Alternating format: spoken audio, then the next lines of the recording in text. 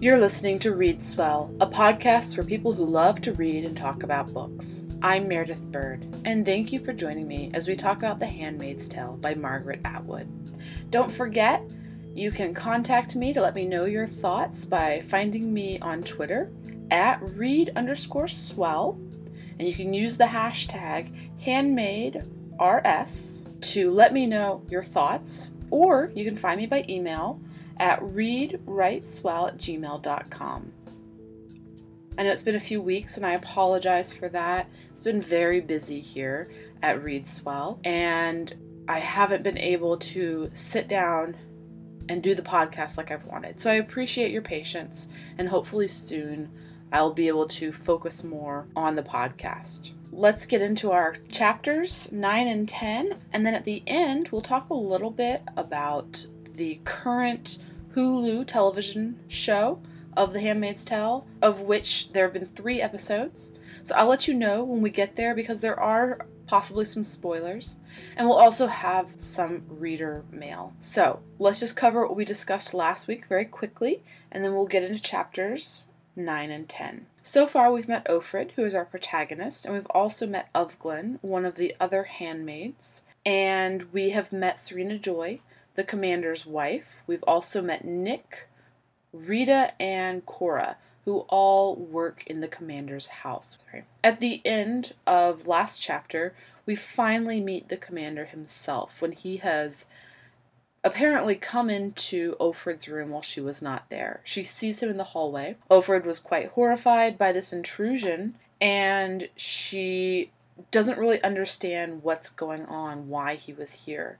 What also horrifies her, in addition to this breach of privacy, is the fact that she called it her room, which previously she'd refused to do because that means that she would be buying into this world and this existence, and she has mentally refused to allow herself to be part of this world.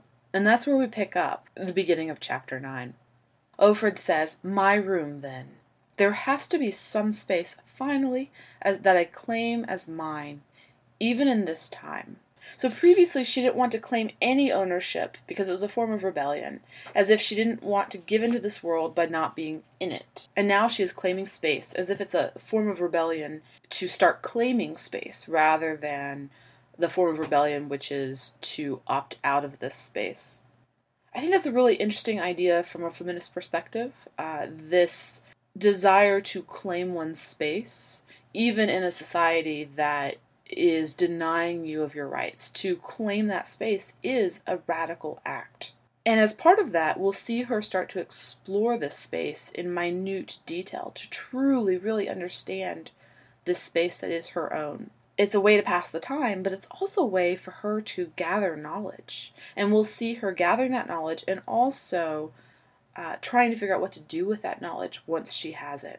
She says that somebody has lived in this room before her, somebody like her, or at least she thinks so. She discovered it 3 days after she was moved here, and she decided to explore the room, not, quote, hastily, as one would explore a hotel room, expecting no surprise, opening and shutting the desk drawers, the cupboard drawers, unwrapping the tiny individually wrapped bar of soap.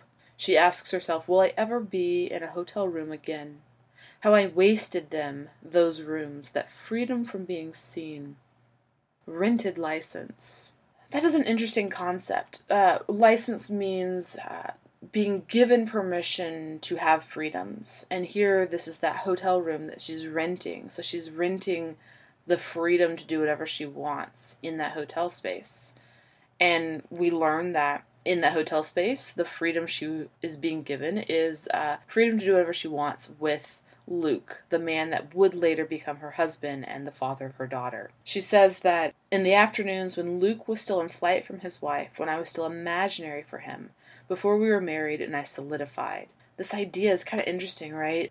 That imaginary person before one marries that person, and then how they solidify into a reality once you spend day to day with them, and the difference between that imaginary desired person and that real life, sometimes frustrating person. I think that even though the story is a dystopian experience, it's also interesting how Margaret Atwood touches on women's experience in very ordinary circumstances like married life. Back then, she would always get to the hotel first and check in. It wasn't that many times, but it seems like a lot longer and a lot more important back then. She says that she was nervous. Quote, "How was I supposed to know he loved me? It might be just an affair." Why did we ever say just? Though at the time, men and women tried each other on casually, like suits, rejecting whatever did not fit. That really seems to contrast with what Serena Joy says about her marriage, which is that they are married, her and the commander are married until death do they part. And here we see Luke and Offred existing in a world where people could just try each other on and reject each other if it didn't quite fit. They weren't locked into these roles. Also interesting, why did we ever say just? We thought we had such problems then, she says a little bit later. How were we to know we were happy? Back then they were careless, and quite literally careless. They had choices. They could choose how to live their life and who to be with, and now they don't. It's this moment of change in the world that she's remembering, and remembering quite nostalgically, even though at the time it wasn't perhaps the happiest moment in her life. Anyway, she was careless in those rooms back then, and she's not going to be careless in this current room. So she takes it very, very slowly, saving different parts of the room to be explored on different days. She divides the room in sections in her head and allows herself one section a day, examining it minutely and carefully. When she gets to the mattress that she sleeps on, she folds back the blankets and the sheets a little bit at a time and examines even the stains on the mattress, which she describes are like dried flower petals, not recent, old love. There's no other kind of love in this room now. She says when she saw that, the evidence left by two people of love, or something like it, desire at least touch, between two people, now perhaps old or dead, I covered the bed again and lay down on it. She wants to feel Luke beside her, and she has these attacks of the past like faintness, a wave sweeping over her head. Sometimes, she says, it can hardly be borne. What is to be done, I thought. There is nothing to be done. First of all, that's just such a tragic moment, right? This recalling of not just love, but something like love. And quite literally just touch. She seems to be longing for not only the love that she has lost, but also someone to touch her and to acknowledge her existence. She says she wanted to feel Luke lying beside me, but there wasn't room. As if that was the reason why he wasn't laying there beside her. It's a really sad passage, not only because of this lost love, but also the attack of the memories that she's having and her desire to be touched and her desire to be near her husband again.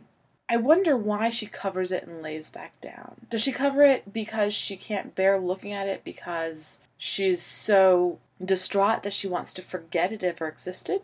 Or does she cover it and lay back down upon it because she somehow wants to be a part of it? I don't know exactly, so if you have some thoughts how you interpreted that, please let me know. We're moving on now to the cupboard, and this is where we see the infamous quote. We're told that she saves the cupboard until the third day. She looks it over carefully, examining the brass hooks that haven't been removed, even though they could be a way for someone to escape. And then on the floor, in the darkest corner, she sees tiny writing, scratched with a pen or maybe just a fingernail, and it says, Nolite te batardes carborundum. She says, I didn't know what it meant, or even what language it was in. I thought it might be Latin, but I didn't know any Latin. Still, it was a message, and it was in writing, forbidden by that very fact, and it hadn't yet been discovered, except by me, for whom it was intended. It was intended for whomever came next. She says, it pleases me to ponder this message. It pleases me to think I'm communing with her, this unknown woman. For she is unknown, or if known, she has never been mentioned to me. It pleases me to know that her taboo message made it through to at least one other person, washed itself up on the walls of my cupboard, was opened and read by me. Sometimes I repeat the words to myself. They give me a small joy. When I imagine the woman who wrote them, I think of her as about my age, maybe a little younger. I turn her into Moira. Moira she was when she was in college, in the room next to mine. Quirky, jaunty, athletic, with a bicycle once, and a knapsack for hiking. Freckles, I think. Irreverent, resourceful. This unknown woman makes me think of a lot of things. First of all, makes me wonder, where did this quote come from? Why does she know it? Why does she write it in Latin in a place that can't be seen? And it also makes me wonder, just like Alfred wonders, about the woman herself. And it makes me think about all the unknown women that have gone throughout history. The women who have been educated and contributed a small, tiny little detail to history, and yet we'll never know their names. And I also think about how she compares this woman to Moira. Because I think you're right. I think especially once we know what the quote means, we do see how this person is quirky, jaunty, irreverent, and resourceful. It's also interesting that she says that Moira had a bicycle once. Bicycles were an important factor in the suffragette movement of the late 19th and early 20th centuries. Bicycles were, for the first time, giving women an ability to travel in some way on their own. It was a cheap, easily procured way to get around. You didn't need a horse or a carriage. You didn't need to know how to drive a carriage. And yet you could still travel pretty easily and pretty far on bicycles. And so they are an important, perhaps often overlooked aspect of women's suffragist movements and feminist movements. And so that's what I wonder. Did she include the detail about the bicycle because it's a nod to all those women who've gone before, those early feminist women? Offred asks Rita about the woman who was before her, and Rita is suspicious, and Rita asks if she used to know the woman. Offred lies and says that she knew her before in the Red Center, and Rita accepts this because she knows there must be an underground way of communication, just like the Marthas have. And she tells Offred that she didn't work out, but when Offred presses for more, Rita clamps her lips together. Offred says, "I am like a child here. There are some things I must not be told. What you don't know won't hurt you," was all she would say. That's the end of chapter 9, and that brings us straight into chapter 10. We're still very much in Offred's thoughts. We don't know how much time has passed, or if this is just an overview of how she spends her time in general. But we're told that sometimes she sings to herself in her head. One of the songs that she sings is Amazing Grace, but she's not sure if the words are right, because this is not one of the songs that are sung in public anymore. Especially the ones that use the word like free. They are considered too dangerous. They belong to outlawed sects. Amazing Grace was written by a man who was a slave ship captain, and he converted to Christianity and repented of his past and wrote the song Amazing Grace. I believe he might have been a Baptist. I'm not certain about that part, but if so, then that tells us a little bit more about one of the outlawed sects that is forbidden in Gilead. We learned earlier that there was a battle between the troops of Gilead and some Baptists that were in some Appalachian hills. So we know already that the Baptists are not part of Gilead. Another one of the songs that she sings is what sounds like an Elvis Presley song, Heartbreak Hotel, although the words are not exactly correct, which could be just because she has forgotten some of the lyrics. She tells us that this song, too, is outlawed, and she knows it from an old cassette tape of her mother's. She had a scratchy and untrustworthy machine that could still play such things. So this tells us a little bit more about the world building. The song lyrics that she sings are, "I feel so lonely, baby. I feel so lonely, baby. I feel so lonely I could die," which are not the exact words of Heartbreak Hotel, but they are very similar. But this detail about the tape and the scratchy, untrustworthy machine tells us a little bit more about this world. Obviously, it's the near future, so it's a time when tapes are not common, and it would be hard to be able to play them, and yet they would still have existed. It makes me wonder why this tape existed, why her mother had this on tape, and why not upgrade it. Is this one of the songs that was slowly being forbidden? Even back when Ofred was a young woman or a young girl and her mother would play it with her friends when they'd been having drinks? Is that the reason why it was a tape and not something like a disc? We learn later Serena Joy has a copy of one of her former discs that she plays very softly, and she plays it with the volume low so she won't be caught listening as she sits there knitting, remembering her own former and now amputated glory. We have the word hallelujah. It makes me wonder, is that a song that she was singing, or is this just a praise word that Ofred uses? Which is pretty ironic, right? That word hallelujah in relation to the amputated glory that was Serena Joy singing before and her fame before. We also know that there's some irony here too, because Serena Joy actively worked for her own amputated glory, and yet now she's sitting here longing for those bygone days that she apparently wanted to abolish. Ofred says, "There isn't much music in this house, except when we hear it on the TV. And she doesn't sing like this often. It makes her throat hurt." Although we also know she sings in her head, so I wonder why her throat hurts. Is it because of emotion? Or does she sing when she's alone in her room? We're not told exactly. We move on, and we learn it's warm for this time of year. It's a little bit warmer now, and Ofred says that soon they'll be allowed to wear their summer dresses, which are at least made of cotton, even though they are long and cover them completely. Aunt Lydia says that at least they don't have to worry about sunburn, as if this is supposed to be a benefit and a payoff for the clothes they're now required to wear.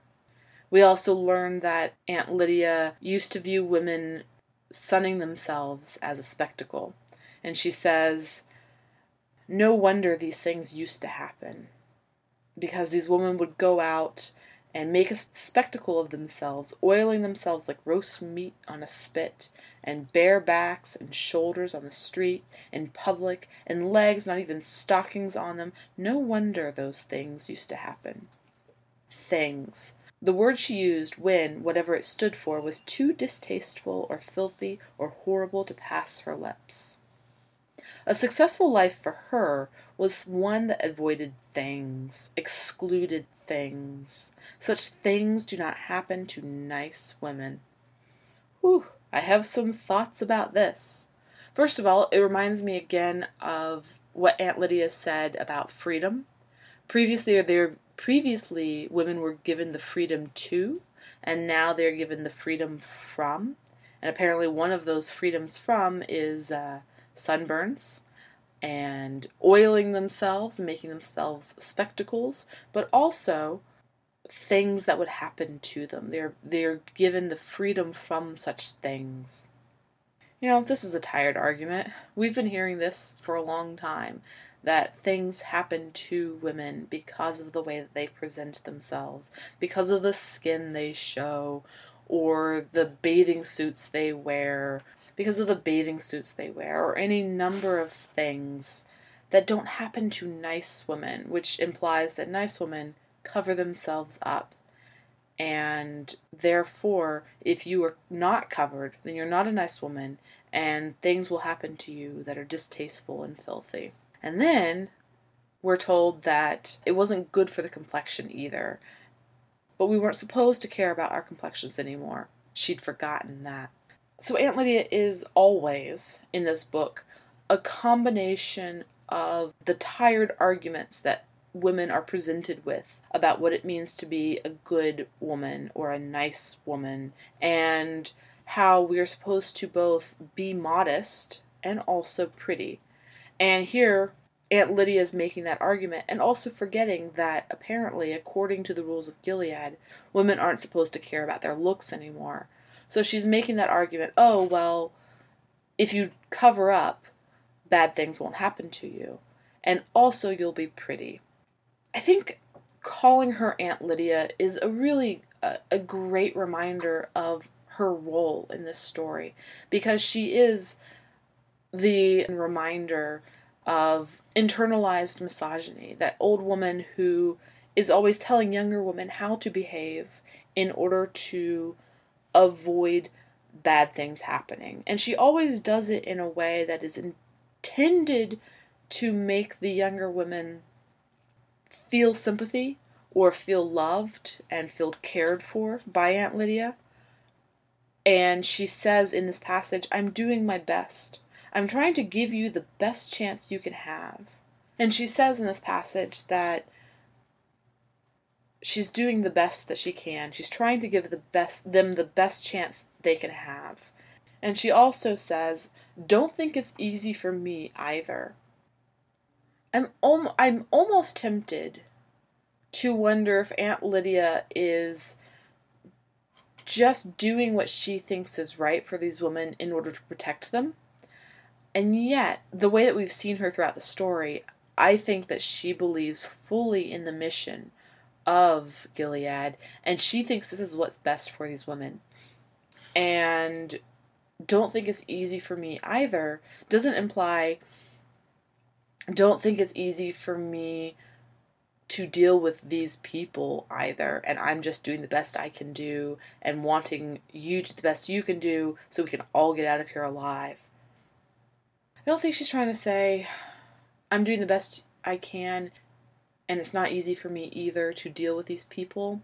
I think here she's trying to play to their sympathy and trying to get them onto her side, and yet she is going to turn on them at any moment in order to make them feel the internalized misogyny that she herself is a part of.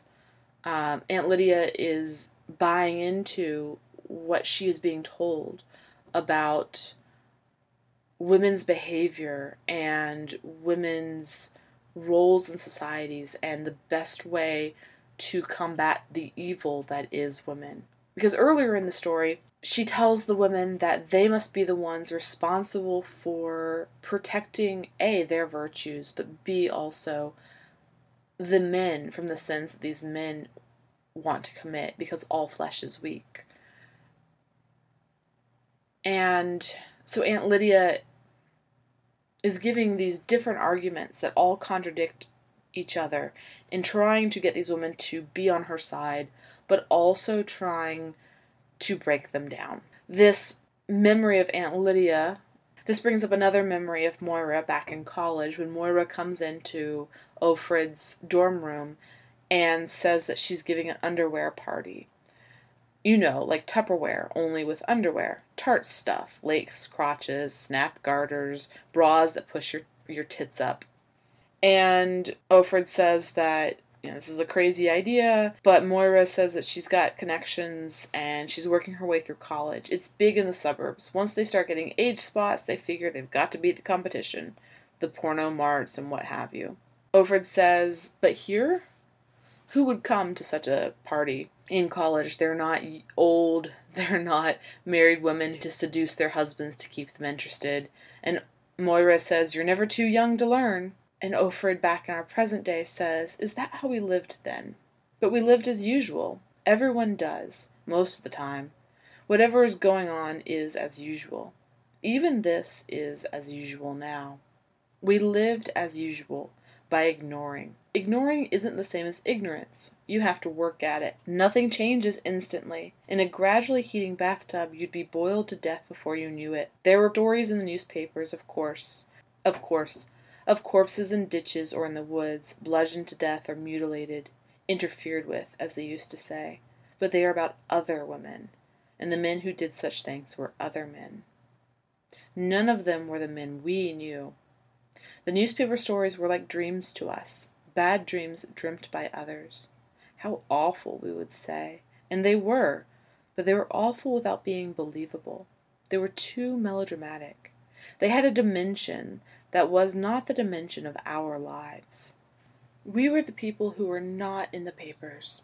We lived in the blank white spaces at the edge of print. It gave us more freedom. This is an interesting quote. We lived as usual by ignoring. Ignoring isn't the same as ignorance. You have to work at it. I think that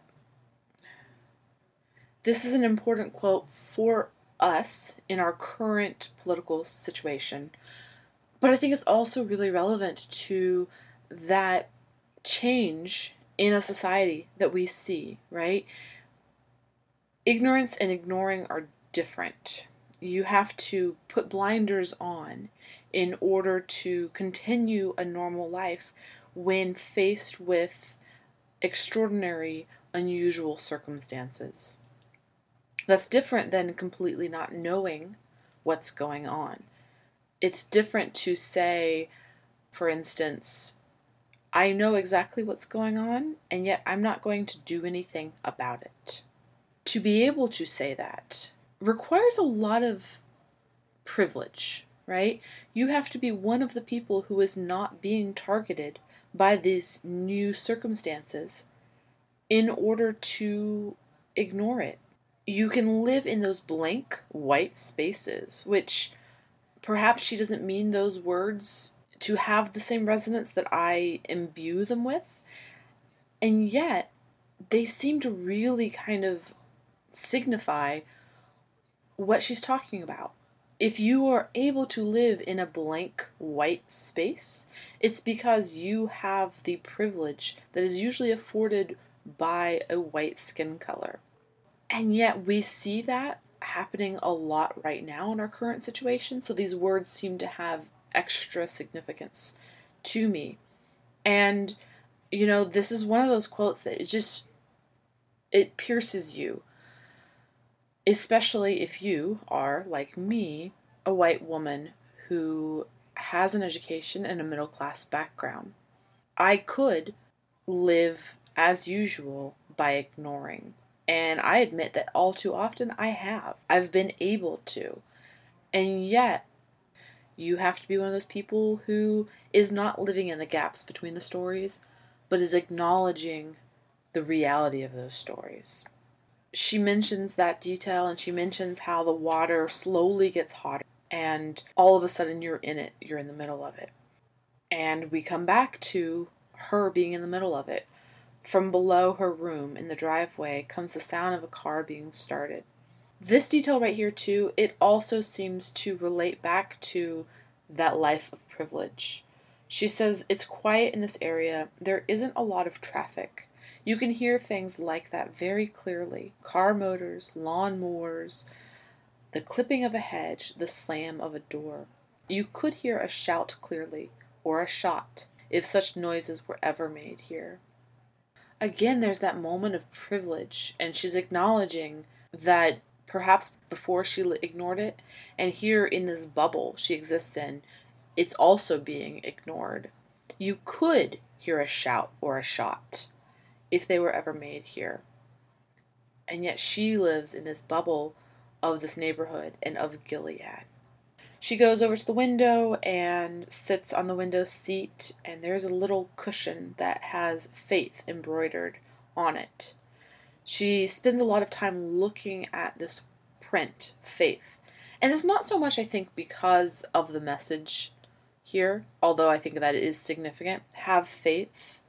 Hopefully someday you will be back in one of those hotel rooms that she was talking about in chapter 9. Or hopefully you will get out of this circumstance. Have faith. Survive. Don't let the bastards get you down. And yet, it's also because it's a word. It's the only word she's able to access in all of her surroundings. She says, if I were caught doing it, would it count? I didn't put the cushion here myself. Can I be punished for the thoughts that I'm having based on this word because I'm a woman and I'm not allowed to read? That makes me think of another dystopian novel, 1984, and the thought crime in that book, where you could be punished for simply having the thought. Offred leans forward and she sees Nick opening the door of the car and the commander coming out.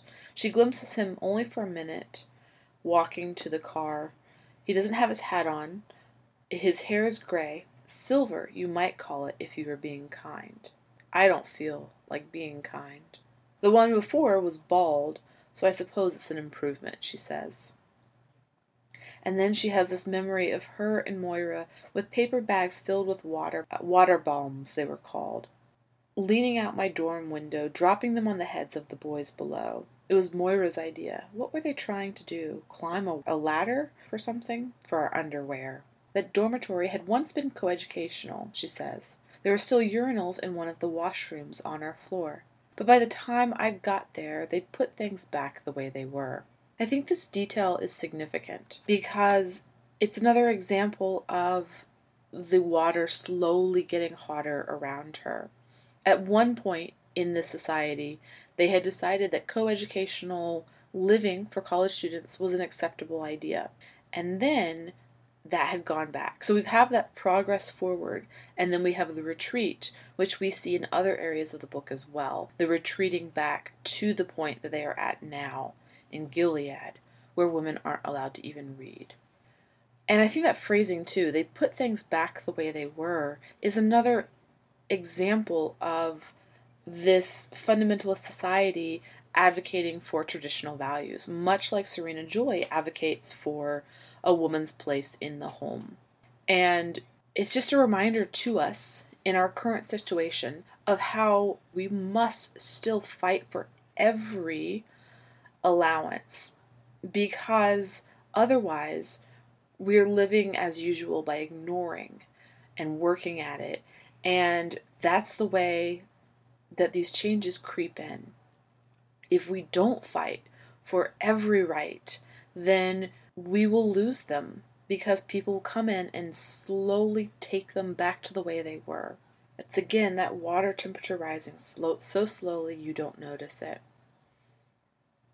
Offred returns to the present day, and she says about the commander, I ought to feel hatred for this man. I know I ought to feel it. It isn't what I do feel. What I feel is more complicated than that. I don't know what to call it. It isn't love. That's a really interesting way to finish this chapter, because it seems to me to embody sort of all of these ideas about the patriarchy that we do have. She knows she ought to hate this man because he represents the things that have been taken away from her, and he represents the things that are keeping her in this circumstance. He represents the patriarchy. He is a high-ranking commander in Gilead. Therefore, he was probably part of what causes her to be a handmaid. And she says she knows she ought to feel hatred for him. And yet, it's more complicated than that, which I think is very true for many of us women who exist in a patriarchal society and love men and enjoy men in a patriarchal society. Because on the one hand, we are told we ought to feel hatred for that. And then on the other hand, we can't bring ourselves to hate the actual people who sometimes represent that patriarchal society, whether it's a father, a husband, a friend, a brother. It's more complicated than just that. And that's one of the reasons why women's rights advocacy and the abolition of the patriarchy is so complicated, because it's pitting two genders against each other, while at the same time those genders need each other. And so it becomes intertwined and complex. It's hard to separate the privilege of patriarchy from the men in our lives who benefit from it, but perhaps don't treat us as a villain might. Obviously, the commander has a lot more skin in this game than perhaps Luke, who Offred acknowledges also benefits from the system and yet seems sympathetic towards her. And so you might wonder, why would she not hate this man? Why would she even bring that word love into it? She says it isn't love, but that seems like a far stretch from hatred, which she doesn't want to acknowledge and doesn't feel, but also love, which she doesn't want to acknowledge and she doesn't feel. I wonder where the middle ground is and why she doesn't mention that. This is the end of chapter 10, so we're going to stop here. I do have some listener mail, and I'm very excited to get to read it. It's my first listener mail. This comes from Kelly, who writes the following. I enjoyed your first podcast so much. I loved how you spoke of the gym and all the memories that would be there. As someone who grew up without that, it helped me a lot. I grew up very religious and went to a tiny school where we didn't really have a gym, and so I loved hearing about it, especially how bodies and flesh would have been visible there, and now there are bodies there again, but they are prescribed and controlled. I loved the idea in the first chapter about palimpsests, and the gym being one of those. The idea that part of the former life occasionally floats upwards and becomes visible. The indications of the United States on the blankets, for example. The faint smells of the gym. The imagery that these linger underneath the current regime of Gilead like words from another document that live underneath a new one is so vivid. And just to define that word, because it's a great word, palimpsest is a manuscript or piece of writing material on which the original writing has been effaced to make room for later writing, but of which traces remain. So it's something reused or altered, but still bearing visible traces of its earlier form. And I completely agree, Kelly. This book is full of palimpsests that pop up and remind us, like ghosts appearing again. Kelly goes on to say, your discussion about the epigraphs was of particular interest to me. The way a story gets framed is so crucial, isn't it? It's not like you look at the frame itself, but the frame tells you where to look. And she says, I agree the first one was rather easy, and the second one as well. Although I do believe that in addition to being a dystopian science fiction story, Atwood is also pinning a satire in much the same way Swift was. Take the present's evils and exaggerate them to an extreme, then present this tale as a warning and a call to action. I completely agree with you too, Kelly. I was also researching this idea of satire and a formal satire, and I think we'll talk about that a little bit later. I want to get my thoughts together a little bit more, but you're absolutely right. This is a satire in a couple of different ways. The third epigraph is a puzzler, Kelly says. I've turned it around in my head from time to time. I don't really have a definitive answer, but I do have 3 different ways of looking at it. This is one of the main reasons I want to talk about Kelly's letters, because she has such great thoughts about the 3 ways that this quote could be interpreted. And just as a reminder, that quote is, in the desert there is no sign that says, thou shalt not eat stones. And it's a Sufi proverb, and I didn't really have a great handle on it. I had some random ideas, but Kelly expresses them really well and kind of sums up what I was thinking about in ways that I wasn't quite able to do. She says, a desert is an environment barren of what humans need to sustain life. The stones cannot sustain life, but you do not blame a person for trying. Since the environment is so hostile, we don't make rules about how a person survives such a place. I completely agree. We can't make rules for how Offred survives in this place because it is so hostile to life. I think that's a great interpretation of this quote. Let's not blame Offred for the things that she does to survive. The second way I often think about it is maybe the more obvious tack of you shouldn't have to post signs or make laws regarding things which are blatantly obvious. Just as people shouldn't have to be told not to eat stones, they shouldn't have to make laws about women being people. Also very true. The third way Kelly looks at it is maybe it is a combination of these ideas. That when you find yourself somewhere as harsh as the desert, there is no one to tell you not to eat stones. And no one blames you for using every resource you possibly can to ensure such a harsh reality. I think that that's a great way to think of this story. Both of those ways, and the third combining them, are great interpretations of this. A, don't blame Offred for how she survives, because she is surviving, and a desert is a hostile place. And hey, if eating stones helps you survive, then eat those stones. And the third, we shouldn't have to be told not to eat stones, just like we shouldn't have to be told, hey, women are people too. And Kelly has some other comments about the end of the book, which has some more framing devices, and you're absolutely right. I will get to those when we finish the book, because it is an interesting way to contextualize this story. So, thank you very much, Kelly, for your email. It was really nice to hear, and thank you so much for your support on Twitter. Once again, if you want to follow me on Twitter, you can find me at read_swell. And you can also email me at readwriteswell@gmail.com. I would love to hear your thoughts, so please send them my way. If you like the podcast, you can always help us out by posting some reviews on iTunes, because that really helps us get more people listening and raises our profile on the iTunes algorithm. You can also tell your friends and family and get them listening too. I did also want to talk about the Hulu TV show very briefly. So far, there's 3 episodes in. So if you haven't seen it yet, or if you haven't seen all 3, now would be a great time to stop listening, because there might be some spoilers.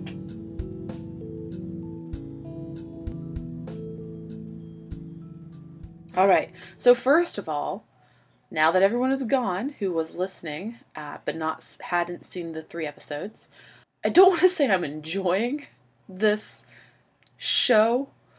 That seems like the wrong word to say. The first 2 episodes, I was kind of immersed in the world building and the way that this story comes alive. I was interested to see the way they had cast it and the way that they had visually represented this world of Gilead. It's really interesting because it seems almost like a regular suburban city center area, but with all of these Puritan-looking people walking around in it. So you have Prius cars driving on the streets, you have machine guns, you have buildings that are modern architecture, and then you have these women in gowns and big white hats like you might have seen Nathaniel Hawthorne's The Scarlet Letter. So it was a very striking visual representation, and the casting was very fascinating. I loved the diversity in the story that we have so far, and I love the way that the story flashes back and forth. I also really liked the change that Offred is a little bit more empowered in this version. In the book, she is much more passive for most of the story, and in the past too. She doesn't go to the protests. She works at a job that she seems to like okay, but she doesn't seem that invested in it. And yet in the TV show, she goes to the protests with Moira, and she works as a book editor. So the idea that she's no longer allowed to read is so far not really mentioned in the TV show, and yet we know that she had a job that she seemed passionate about, and it was a job that required her dedication to the word. So I would imagine that the loss of being able to read would hit her even harder. And maybe we'll see some examples of that coming up. Some other things that I thought were fascinating was the way that they started to delve into other people's backstories. For instance, Ovglen, and Alexis Bledel is killing it as Ovglen. The 3rd episode was incredibly hard for me to watch, and it was incredibly powerful too. So if you haven't seen that yet, I highly recommend going slow. The first 2 episodes, I was interested. The 3rd one, it just reaches in and grabs you, and it horrifies, and yet it also feels much too relevant. It was the first television show I've ever seen that made me feel a visceral reaction like it was going on currently. I've cried in TV shows before. I've felt connections to those TV shows before. This is the first one that has made me scared in a way that has nothing to do with the safety of the characters and everything to do with my own safety. So it's a hard show to watch. It's hard to see all those things come to life in a world that looks very similar to my own. And yet, just like in this week's chapters, we can't live in those blank white spaces. We can't live by ignoring them. We can't look away. So I'm going to leave it there, and please let me know your thoughts of the TV show or the book. by contacting me on Twitter or by email. And don't forget, don't look away. Next week, we'll be looking at chapters 11 and 12. I hope to see you then. Thanks. Bye.